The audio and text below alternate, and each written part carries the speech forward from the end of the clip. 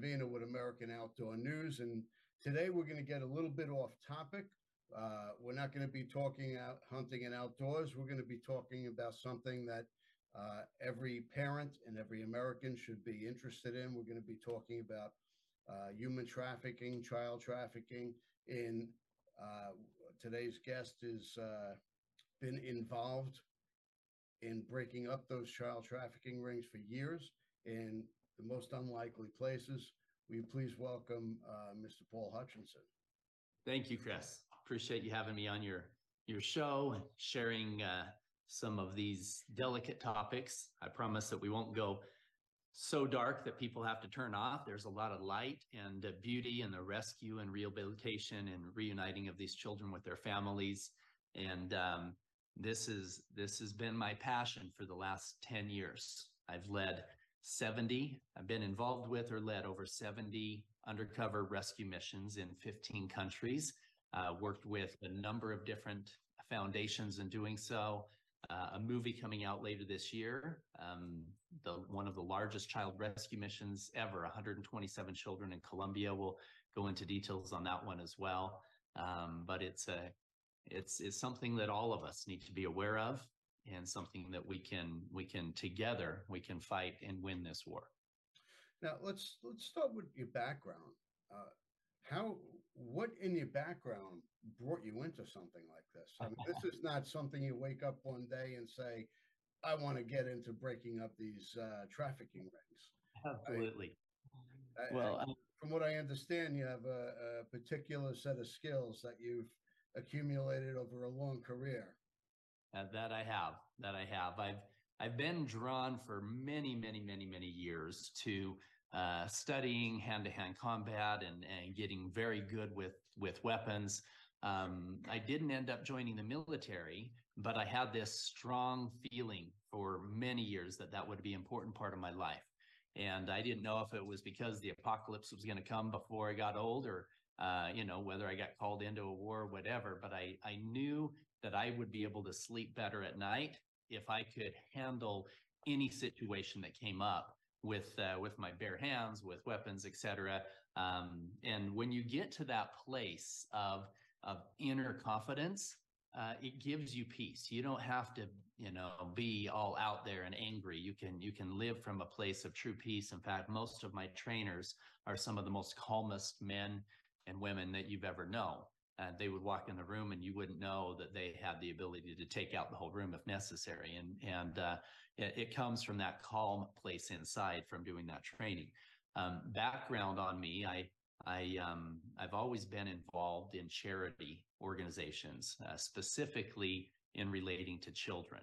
When I was a child, 10 years old, I wanted to be a pediatric cardiologist. I figured, I could be a heart surgeon, but a heart surgeon on children. And I had this passion for, helping kids, even when I was young. And fast forward, I ended up serving on a number of different board of directors for different charities, and was on the Make-A-Wish board of directors for 7 years, incoming chairman for Make-A-Wish in the Western US here in Utah, when I got a call. I got this call from our Attorney General, Sean Reyes. And Sean wanted to introduce me to somebody who had worked with Homeland Security. He was trying to start a foundation. He had worked in anti-child trafficking, and he was in Colombia and had found a bunch of children down there that he wanted to rescue. And he needed $50,000 to make this rescue happen, yet his position at the government, they wouldn't fund it because he couldn't prove that there was any Americans involved.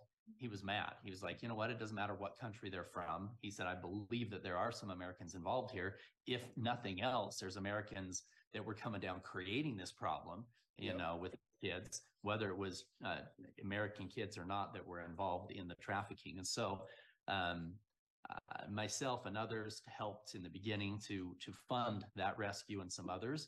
And he called me a few weeks later and he said, Paul, I'm in Colombia.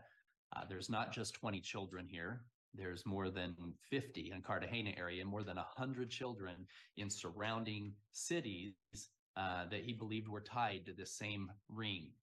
And he said, we have a plan that we could rescue all of these children on the same day at the same time. Wow. He said, I can use your help if you're interested. And I said, well, how much do you need? He said, I need you. Could you be in Colombia in 2 days?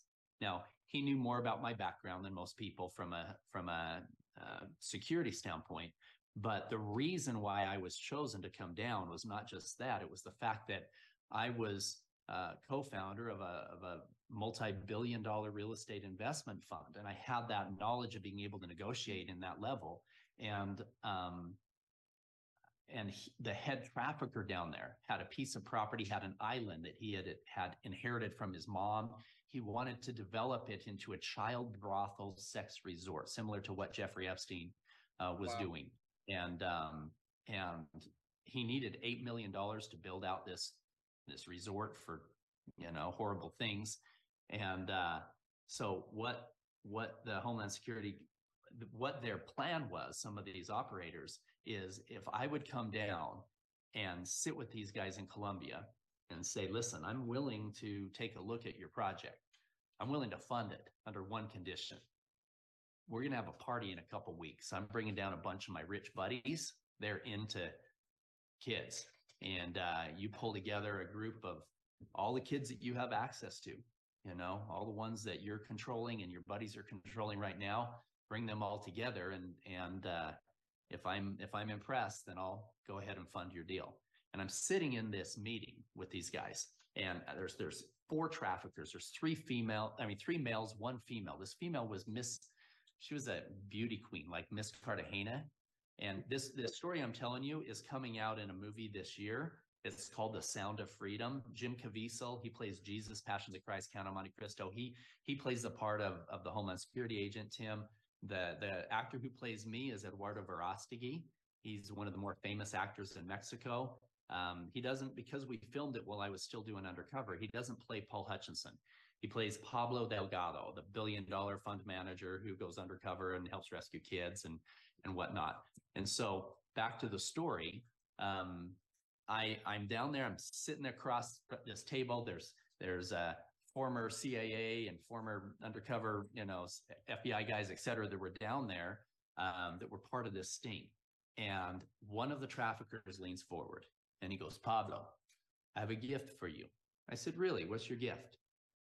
And he shows me his phone, and there's a picture of a little 11-year-old girl on his phone. Wow. He said, this is Princess. She's still a virgin. We just took delivery of some. She's my gift for your party. And started talking about some really bad things that you could do to this little girl. And one of my security guys was a Navy SEAL, was standing right behind me. His name was Dutch. And he was like, he had to walk around the restaurant. He said, I'm going to go check out some other things in the restaurant. Later, he said, I was so mad that little girl looked like my daughter at home. He said, I almost unholstered my weapon and took care of the situation right there, but we would have lost all those kids. He said, so super. And something these guys said made me realize he had more than just her. I said, you took delivery? You have more virgins? They go, oh, yeah, I got 3 or 4 more. I said, you have to bring those to the party as well. He said, oh, no, they're too expensive. Too expensive. They're already paying $25,000 for this party. We're paying $500 per child for a minimum of 50 children just for 2 hours in the afternoon.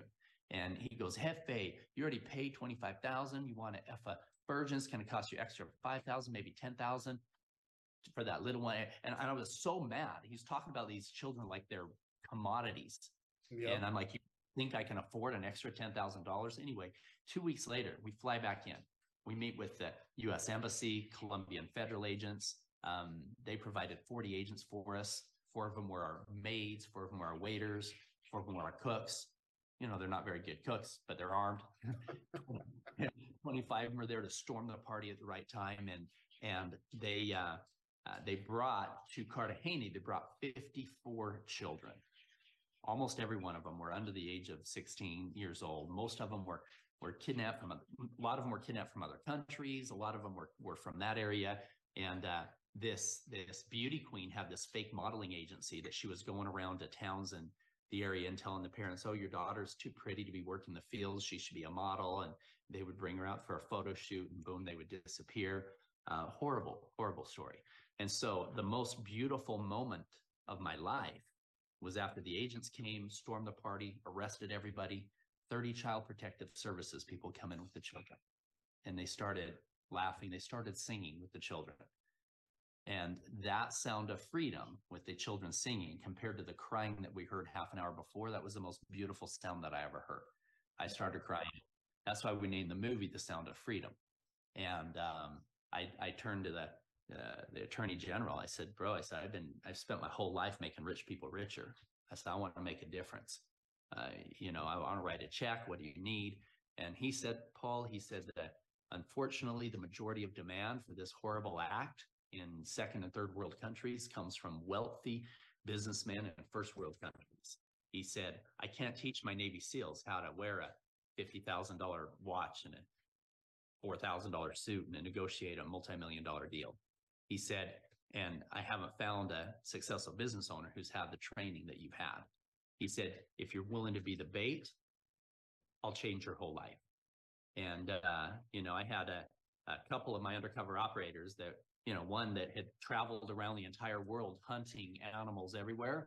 And he said, Paul, there's nothing I would like more than to hunt bad guys, so to speak. And so he led a couple undercover missions with us as well. But every single time I've done these undercover works, there's every one of these kids has a story, just like that little one that was, brought in for a modeling type thing. So, and it's the problem is, and people ask, why are you going public? And the answer is simple. 10 years ago, when I sat in front of that little 11-year-old and she was tear stains in her makeup face and she was scared to death, I made a decision that day that I would do everything in my power to eradicate this problem. I'd put money into it. I'd raise money for it. I would do the undercover, whatever I needed to do to fix this problem. And through our foundation, others that we have helped get started, others that we have helped fund, over 5,000 kidnapped and trafficked children have been rescued by these different organizations over the last 10 years. And the problem is that there's more children being sold today than there was 10 years ago. So I have to ask myself, are we making a difference? And the answer is yes, we're making a difference with those children that we pulled out. But if we haven't fixed the demand, if we haven't figured out how to fix the generational trauma that's creating the demand in the first place, then we're just creating a vacuum and more children are going to be sucked into the recesses of hell. There's no consequences. We're in a lawless society where they can do what they want and they're out on the street the next day. If there's consequences to their actions, you're going to see change.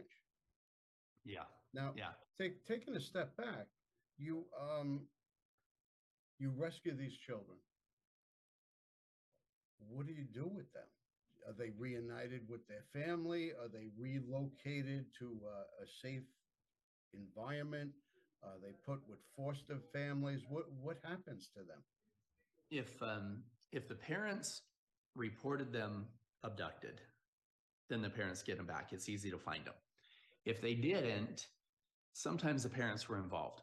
In Southeast Asia, in Thailand, more than half of the children that we helped rescue in Thailand were sold by their own families. And if that's the case, you can't put them back in a home where they're going to get sold again. Now, that's a whole other discussion of why a mother would sell her child.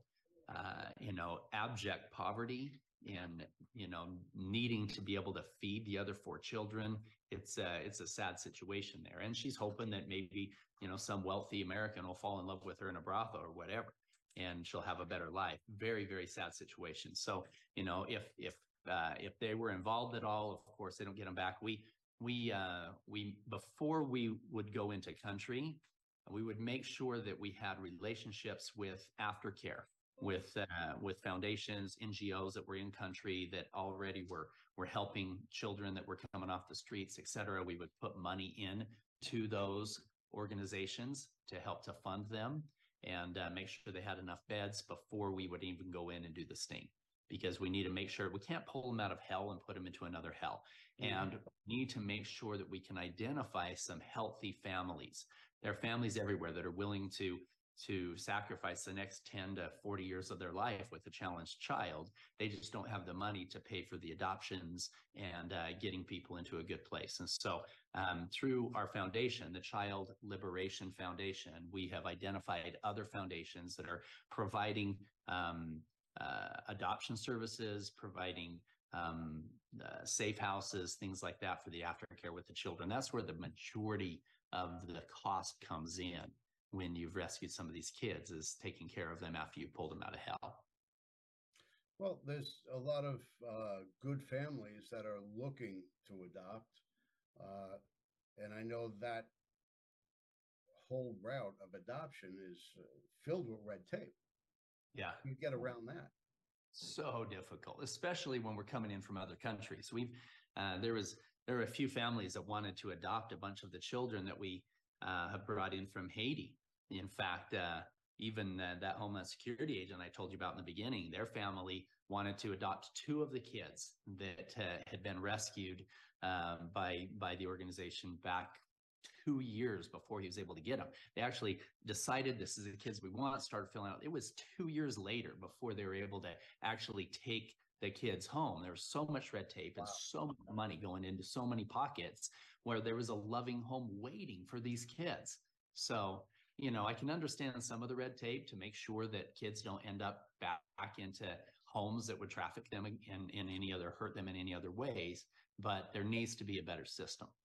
Well, you got to be able to vet the families that are going to be adopting them. But there has to be a way to expedite it. Yeah. Without all the extra red tape money going into people's pockets everywhere and taking years to do so. So, how do you go from being a venture capitalist into doing this? Is this you doing it full time now, or we're as the opportunities arise? Well, for the last 10 years, I've been involved with or led 70 undercover rescue missions. That's about it's an average of 7 a year. That's about 1 every 2 months or so. Wow. In the number of missions that I went on. I still, over that time, I retired completely from Bridge Investment Group, the company that I co-founded, retired completely in 2017 to focus on charity work. And we did a lot of missions since then. But my focus turned to a lot of trauma healing. I realized that there were a lot of these kids just had a really hard time readjusting to real life. And in every rescue that we did, there were some older ones, some, girls and even guys that were over 20 years old that were being trafficked that we helped rescue as well. And some of those even have a harder time readjusting to real life. So that's been our primary focus over the last 5-6 years has been on trauma healing.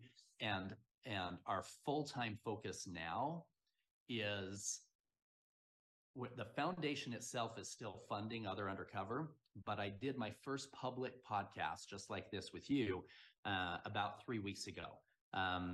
The interviewer only had about 2,000 followers on his YouTube, but it's been shared over 60,000 times in 3 weeks.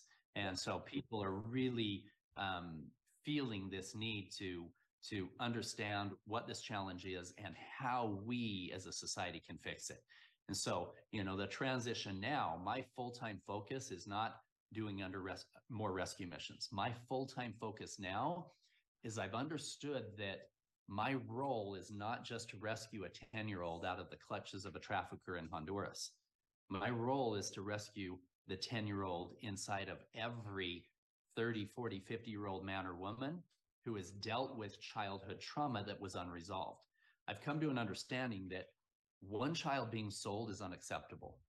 8 million is beyond comprehension, but 8 million children being sold is a small number compared to the problem. I believe the problem is this. There is over 200 million men in this world who were raped under the age of 10 years old in their own homes, from neighbors, from a familiar, whatever, 92% of them. And there's 800 million men who have been a victim of sexual violence in some form in their life. That number is double with women. Almost 40% of all women have experienced sexual violence, and 1 billion women, a fourth of all women, experience that as children. So you've got almost 2 billion people in this world who have experienced that degree of trauma as a child in some way or form. And it goes two different ways. One thing that happens, a lot of people just hold it inside, and it comes out in, really low self-esteem or lack of belief in yourself, and a lot of really energetic challenges. Others, it goes outward in negative behaviors such as verbal abuse, physical abuse, even sexual abuse. And this is where we end up with generational trauma, where I believe if I can focus my time and the fact that I've been into the pit of hell, and if I can focus what I've learned from there in helping people shed their trauma, grow into this place of light, and fix the direction in their life before they become contact offenders, then we can save millions of children, not just the ones being sold, but the ones in our own homes by curbing this demand and changing how people think about each other, about themselves, about their past, about their future. I don't think people realize the enormity of the situation, of just how many people's lives this has touched. Absolutely. Absolutely. In fact, I would dare say, Chris, that this affects everybody in some way. I mean, even if you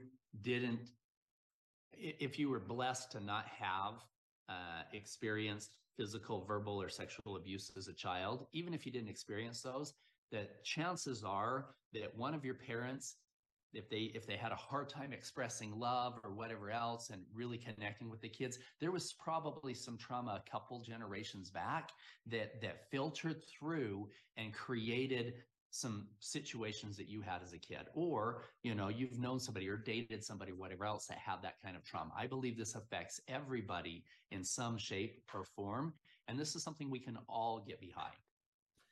Some people get behind saving the trees, some people get behind free rights of guns, whatever. This is something that everybody of all religions, right, left, everybody can get behind in saving children from something this horrible. I agree. Now, didn't the past administration, didn't the Trump administration have a task force? Oh, yeah. To break up trafficking rings? Absolutely. Yeah, absolutely. In fact, he did more to fight child trafficking than any president in history. And there was a lot of focus on that very thing. In fact, our attorney general that brought me into this, and the Homeland Security agent that I told you about in the beginning, both of them have spent a bunch of time in the White House over that tenure in helping to arrange a lot of that stuff, change the laws. So some beautiful breakthroughs happened because the right people were in leadership that had the right thought. And the border wall should not be a political issue. It really shouldn't. It's not a right issue. It's not a left issue. It should be a human trafficking issue. If people understood the number of children that are being trafficked across that porous border, they would be sick to their stomachs, and they would do anything in their power to secure that in a way where you don't end up having the trafficking come in.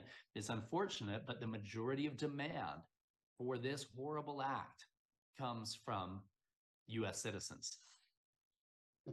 Number one creator and consumer of child pornography comes from the U.S.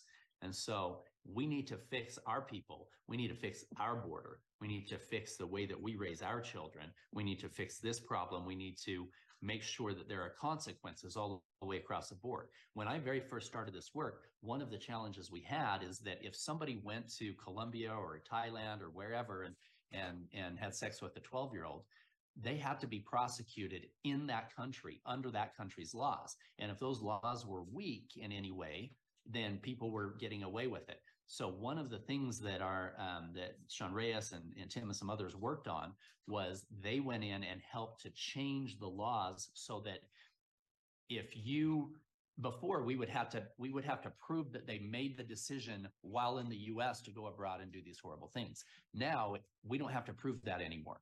If you go to Thailand and you have sex with a 12-year-old in Thailand, even if you're not prosecuted there, you can be prosecuted in the US for that crime, which is very unique. Very few crimes can you do in another country and get prosecuted here. How can they prove that?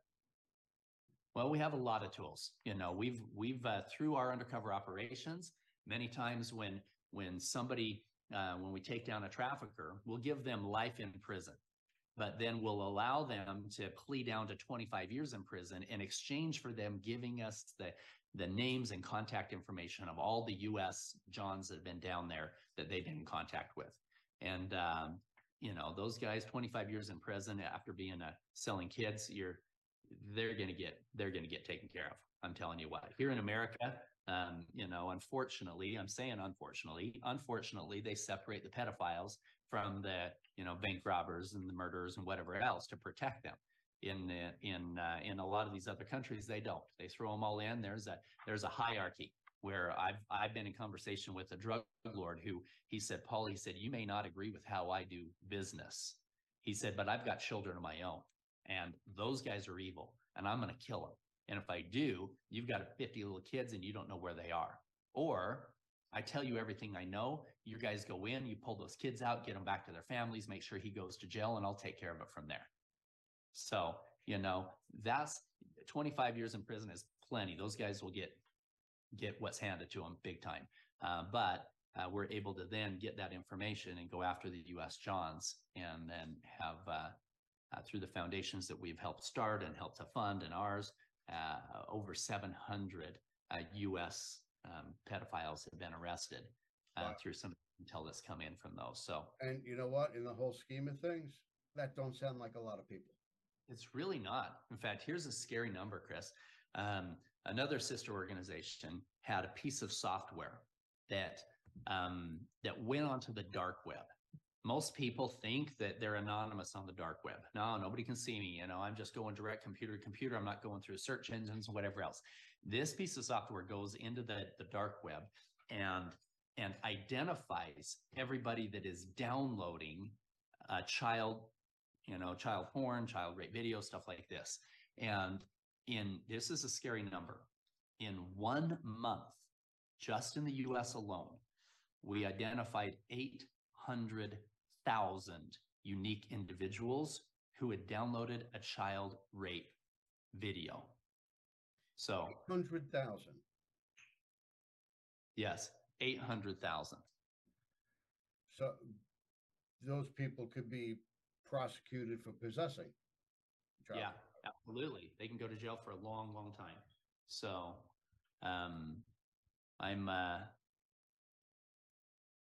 every one of them can go to jail for years for every single one that's on there. And here's the thing. This is the reason that's so important, is that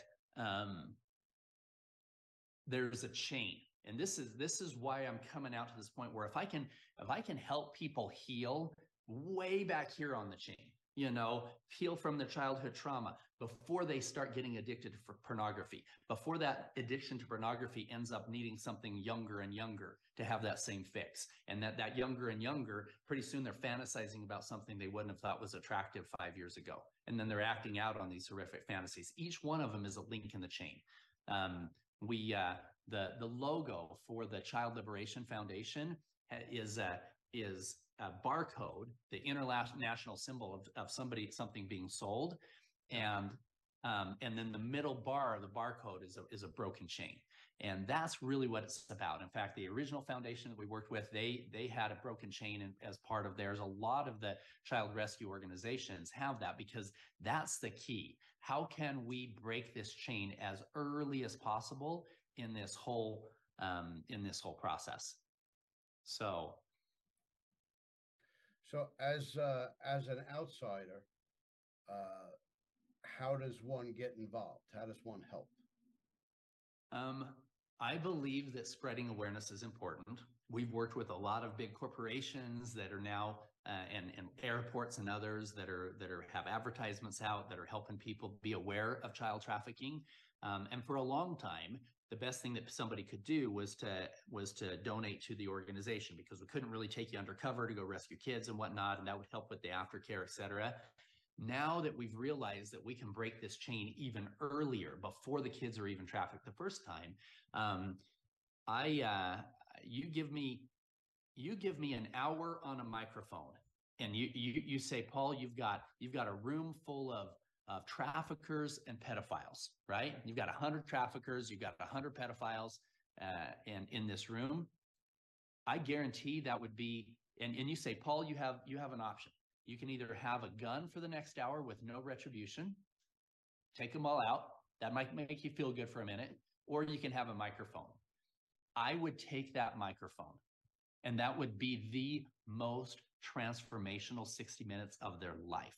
I would take them into the pit of hell. I would show them the depravity of what I have seen firsthand of the lives they're destroying. I would pull them out of that pit, and I would say, okay, let's talk about roads to healing. Now, they still need to go to jail so they can have plenty of time where they're never going to hurt another child again. But I believe that there are pathways to help people heal. And so if ways somebody could help, if they've got other, share this podcast, let's get the word out, and get me in touch with other big thought leaders, podcast guys that are in the space of potentially healing, or people that just want a different way to lead their life with the spirit of peace and love, etc. I have some systems that will be coming out soon. I have a book that's coming out soon called Are You Listening? Not Are You Listening Here, but Are You Listening Here, right? Hand on my heart. Because every single one of us are born with that intuition, that light of truth, every single one of us. And I talk about in that book how every one of the undercover rescue missions, I wasn't following logic and protocol. I was listening and was able to find these kids. And those same tools that I use to find the kids are tools that people can use to help lead their life in a way that they're not going to go down these dark roads, that's going to lead them to true happiness and fulfillment and prosperity in their life as well. I talk about how building successful companies came from those same principles of living with integrity and leading from the heart, etc. So when the book comes out, I think it'll transform a lot of lives. More podcasts are coming out.